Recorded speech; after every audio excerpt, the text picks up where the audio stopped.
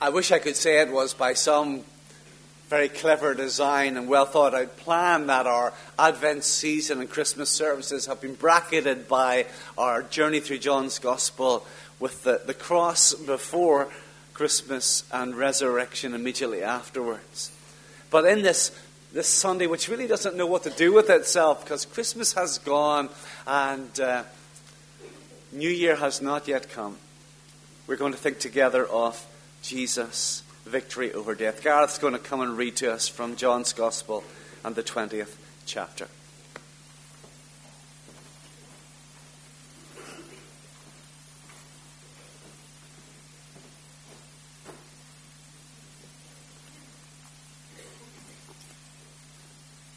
John chapter 20. Now on the first day of the week, Mary Magdalene came to the tomb early while it was still dark, and saw that the stone had been taken away from the tomb. So she ran and went to Simon Peter and the other disciple, the one whom Jesus loved, and said to them, "They have taken the Lord out of the tomb, and we do not know where they have laid him." So Peter went out with the other disciple, and they were going toward the tomb. Both of them were running together, but the other disciple outran Peter and reached the tomb first. And stooping to look in, he saw the linen cloths lying there, but he did not go in. Then Simon Peter came following him and went into the tomb. He saw the linen cloths lying there, and the face cloth which had been on Jesus' head not lying with the linen cloths, but folded up in a place by itself.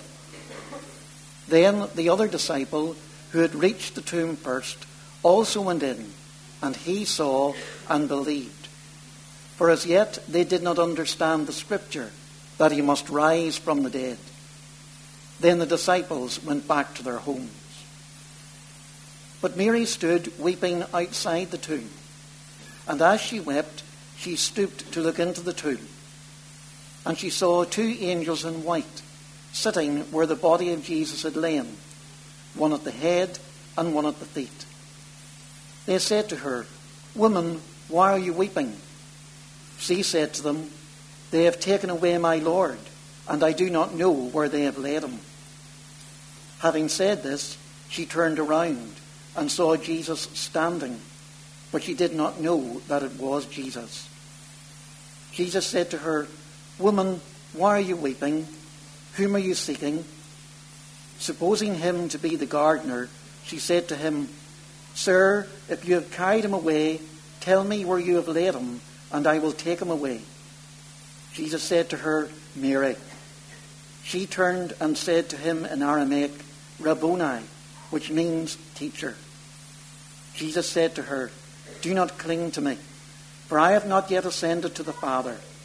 But go to my brothers and say to them, I am ascending to my Father and your Father, to my God and your God."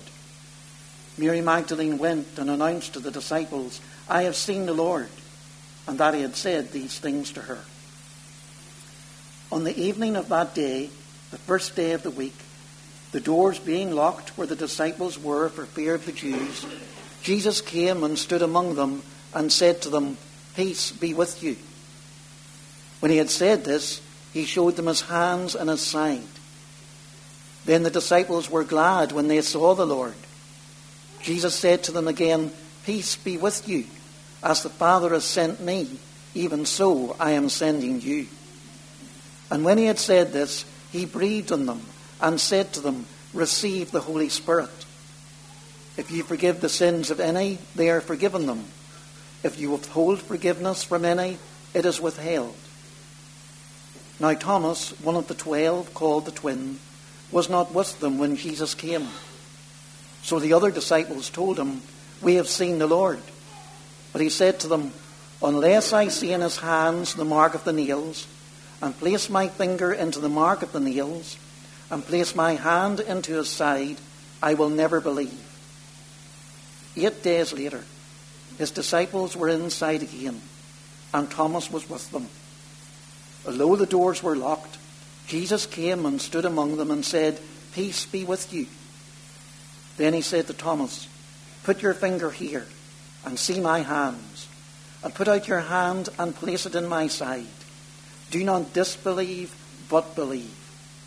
Thomas answered him, "My Lord and my God." Jesus said to him, "Have you believed because you have seen me? Blessed are those who have not seen and yet have believed." Now Jesus did many other signs in the presence of the disciples, which are not written in this book. But these are written so that you may believe that Jesus is the Christ, the Son of God, and that by believing you may have life in his name. And may the Lord add his blessing to the reading of this, his word.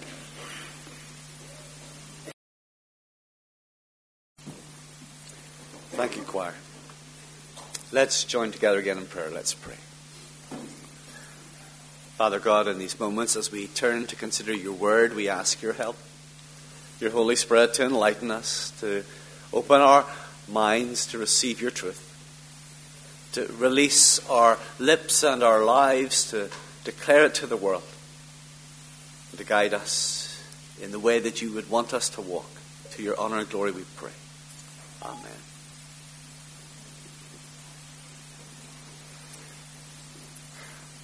Some years ago now, I was reading a collection of recollections from a father, and he was thinking about those days that pass all too quickly, watching your children grow up before your very eyes. And out of all the tangled memories and thoughts that he had, he remembered one particular morning when his young son ran and jumped on top of his bed and woke him and said, "Dad, this is the world's best day. And guess what? We're in it." I wonder, do you ever have the experience of the thrill of a new day? Do you wake in each morning and say, what a great privilege it is to have life in this day? Or maybe the dawn brings to you a sense of renewed weariness. You have to struggle out of bed and you have to drag yourself from day to day, hoping that eventually, maybe someday soon, a good day will come to make all those weary days bearable. Here is the good news of God's word to you. Today is the world's best day, and guess what? You are in it. And the reason I can say this is because of this portion of Scripture that Gareth read for us this morning. On the cross, Jesus declared, "It is finished." And it is. All the death dread was buried with him, so that now all who live and believe in him will never die. Everything has changed because of the cross. And John 20 begins, "Now on the first day of the week." And those words could have been casually written by John, the gospel writer, just as an introduction to a new theme, a new topic. But that's not John's style. That's not how he does things. Every word he pens is dripping with meaning. And it's more than likely that he's not just remarking on the fact that a week is gone, 7 days have passed. No, this is something new. It's very interesting. Lots of people, they really have no time for the Bible, but they're very committed to the biblical teaching of a weekend, of a new week. And we understand from the book of Genesis that God labored and then rested. And he invites us to have that same pattern, to labor and then rest. And that labor without rest is self-destructive, as we would work ourselves to death. And rest without labor is also self-destructive because it renders our lives purposeless. No, John loves the number 7, and he uses it often in his gospel account. And in reminding us that this is a new week, he is declaring that the period of creation has passed. As a new week enters, so a new creation begins. It's the first day of a new week, and it's the first day of a new world. And this is the post-resurrection world. You know, people sometimes say, this is the first day of the rest of your life. But this particular first day was not the rest of a human lifespan, but the beginning of an eternal life. Nothing would ever be the same again because of this great hinge of history. It's the first day of a new week, and Mary Magdalene came to the tomb.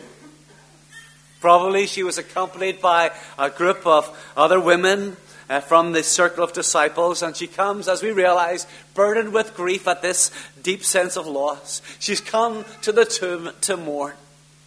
And these women come and they have this great concern that how can they move the great stone that covered the doorway to the tomb. And she's even more disturbed, and she discovers that that problem has been resolved. The tomb is open, the stone is rolled away.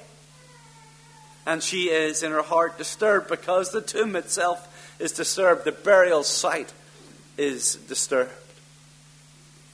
Mary sees these things and so begins a great deal of running. She goes and gives the message to Peter and we presume John. He calls himself the one whom Jesus loved, his little pseudonym, the beloved disciple. And they come and we have this lovely eyewitness detail. Why else would someone have said that John, the younger disciple, outran, outpaced the older arriving first? And as the two men arrive at the tomb, they behave in character. The first John to arrive tentatively examines the scene from a safe distance. He's restrained, he's reflective. But Peter, upon his arrival, he marches straight into the tomb. There's no hesitation, no thoughts of the consequences. He is bold and brazen. The evidence is before them. Everything is neat and orderly. Not as you would assume if grave robbers had been at work. They would not have taken time to fold the grave clothes. Even if the religious authorities had intervened in some way to remove the body of Jesus for their own purposes, why would anybody take the corpse but leave the grave clothes?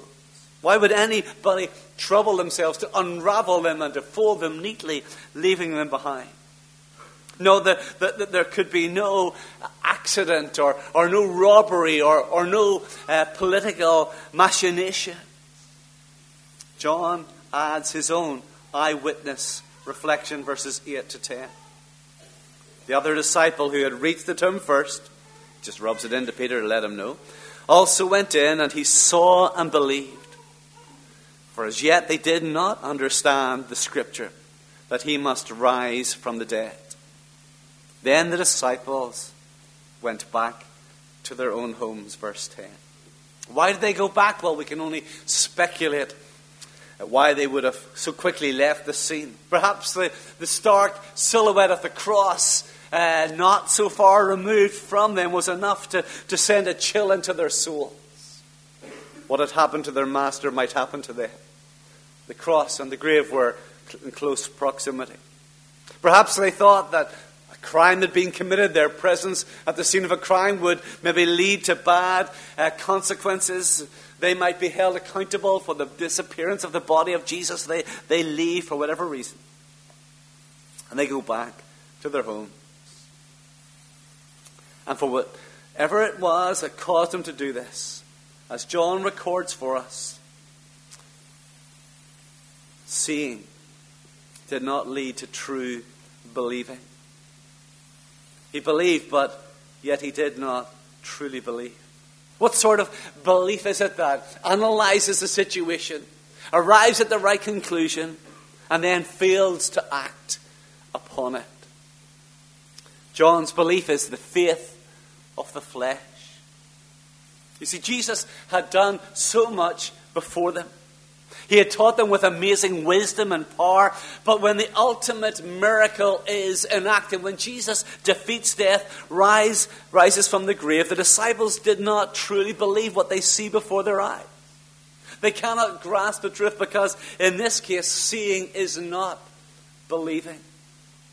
Even when Mary later proclaims the gospel to her fellow Jesus followers, testifying that she had seen the Lord, they rest not on faith, but on their feelings. They trust what they have seen, not in what Mary has seen. And if you look down through this chapter, you'll see the words saw and see and seen are used repeatedly, because the eyes are speaking a message that the heart is not receiving. And that's a feeling we see back in the Garden of Eden. Remember how that forbidden fruit, it looks good to eat. It was visually appealing, and in the minds of our first parents, it really didn't much matter what God had said to them. It looked good. Their eyes held sway. They were going to eat it. The sensual triumphed over the spiritual. What Eve saw with her eyes overruled what she knew in her heart. And the consequence was sin. And that same tide sweeps over the Easter season. Jesus had died on the cross. John, the gospel writer, had seen it with his own eyes. He had watched as that spear was pressed into Jesus' side and blood and water flowed out. And it doesn't really much matter what Jesus had said about death and defeating it and rising again. The visual quelled the spiritual, and they resolutely considered Jesus to be dead.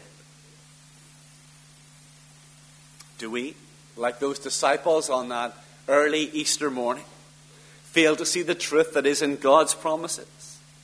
Do we allow facts to crush faith from our hearts? Jesus said that he would lay down his life, but he had the power to take it up again, and he would do so. But it looked so very like he was dead. And that was enough, seemingly to irreversibly sadden the disciples. And we understand that in life, great setbacks come. Maybe it's a bank statement. Maybe it's a medical diagnosis. Maybe it's a relationship breakdown. For whatever reasons, this crushing darkness rushes into our life. And we are realists. We submit to the evidence. We see what we see, and we realize that there is no way out, no hope, no help. We can't see beyond the essential to the spiritual. That God, even in this, could be at work for a greater, more glorious purpose. John declares that he believed, and yet didn't act upon that belief. For when our belief is based purely on what we see, that's insufficient. Our belief must be spiritually fueled, spiritually enabled. Paul explains it this way in 1 Corinthians 2, verses 7 to 12. He writes, "But we impart a secret and hidden wisdom of God, which God decreed before the ages for our glory. None of the rulers of this age understood this. If they had, they would not have crucified the Lord of glory. But, as it is written, what no eye has seen, nor ear heard, nor the heart of man imagined, what God has prepared for those who love him. These things God has revealed to us through the Spirit. For the Spirit searches everything, even the depths of God. For who knows a person's thoughts, except the spirit of that person which is in him? So also no one comprehends the thoughts of God except the Spirit of God. Now, we have received not the spirit of the world, but the Spirit that is from God, that we might understand the things freely given us by God." Paul is quoting from the prophet Isaiah, Isaiah 64, claiming that it's not the seeing of the eye that brings enlightenment.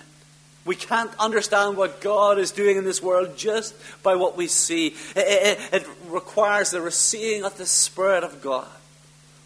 That enables us to grasp, to understand, to receive what is beyond our imagining. God's great gifts of grace to us.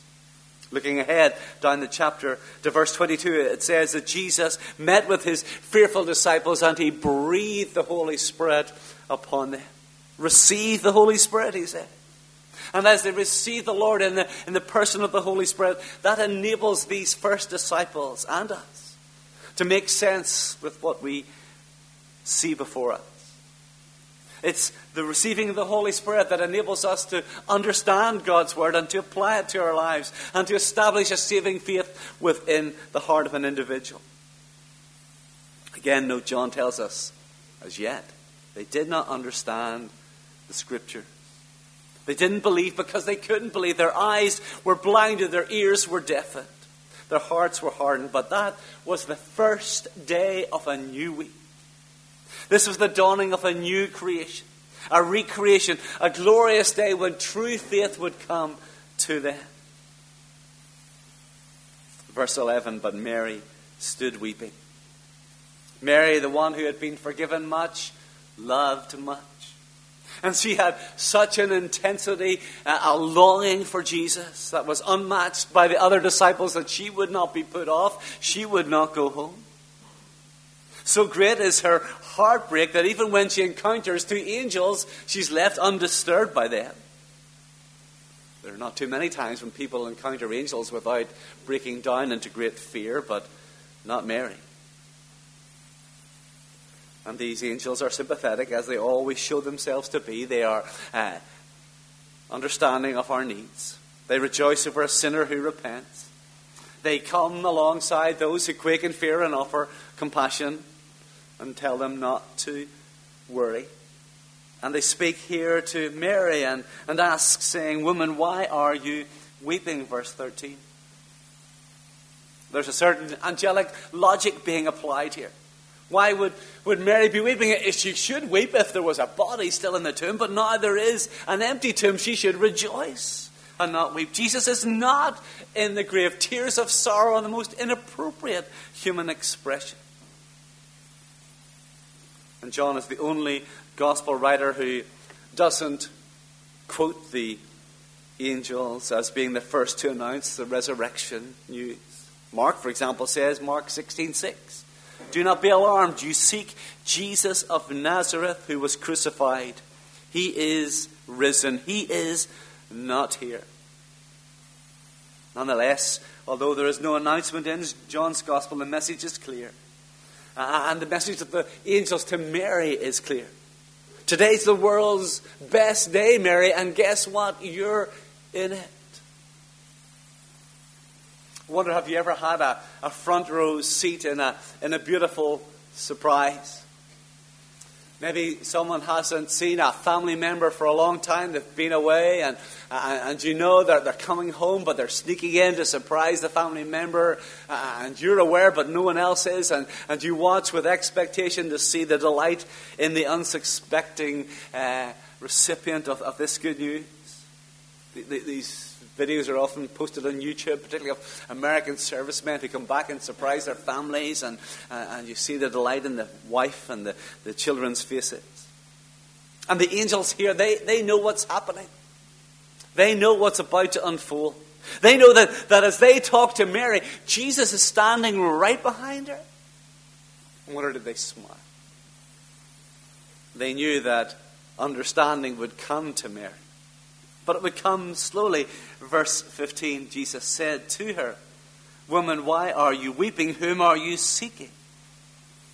Supposing him to be the gardener, she said to him, "Sir, if you've carried him away, tell me where you have laid him, and I will take him away." Why did Mary not recognize Jesus? Was it the tears in her eyes? Was his form changed or transformed or disguised in some way to inhibit her recognition? Was she kept, as God can keep people from recognizing? Her view of what was unfolding was too restricted. She's still searching for a body. She's not seeking a victorious Lord. And even when she confronts him, stares him in the face, it's not enough to convince her. And then we read, verse 16, Jesus said to her, "Mary." Mary, one word, the uttering of one word, Mary's name, transformed everything.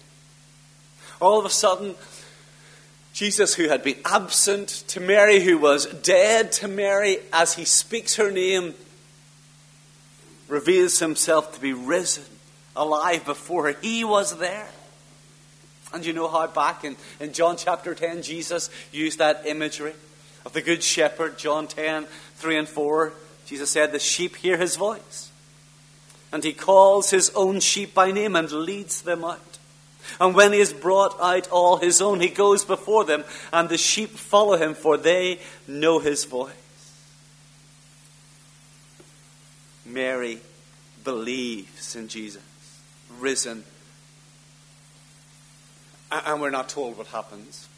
Seems that she instigates some kind of rugby tackle on him. She's found Jesus having lost him, and now she's not going to let him go. Verse 17, Jesus said to her, do not cling to me, for I have not yet ascended to the Father, but go to my brothers and say to them, I am ascending to my Father and your Father, to my God and to your God.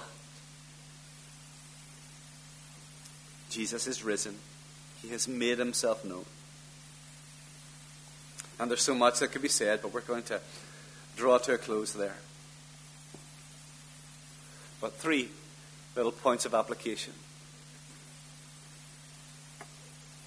You know, Christians sometimes feel that it's up to them, up to us, to hold on to Jesus.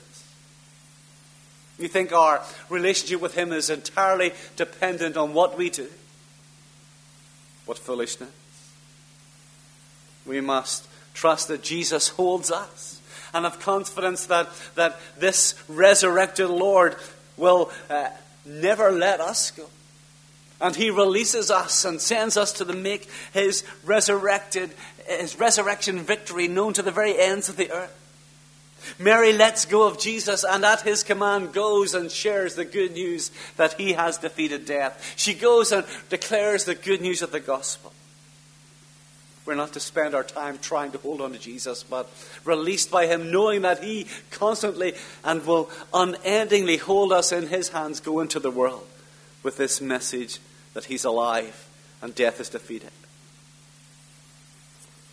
And this new creation that's initiated by the resurrection of Jesus means that there's a new relationship that we can now have with the one who is our Father. Because of the self-giving act of Jesus Christ, we can know God as our Father.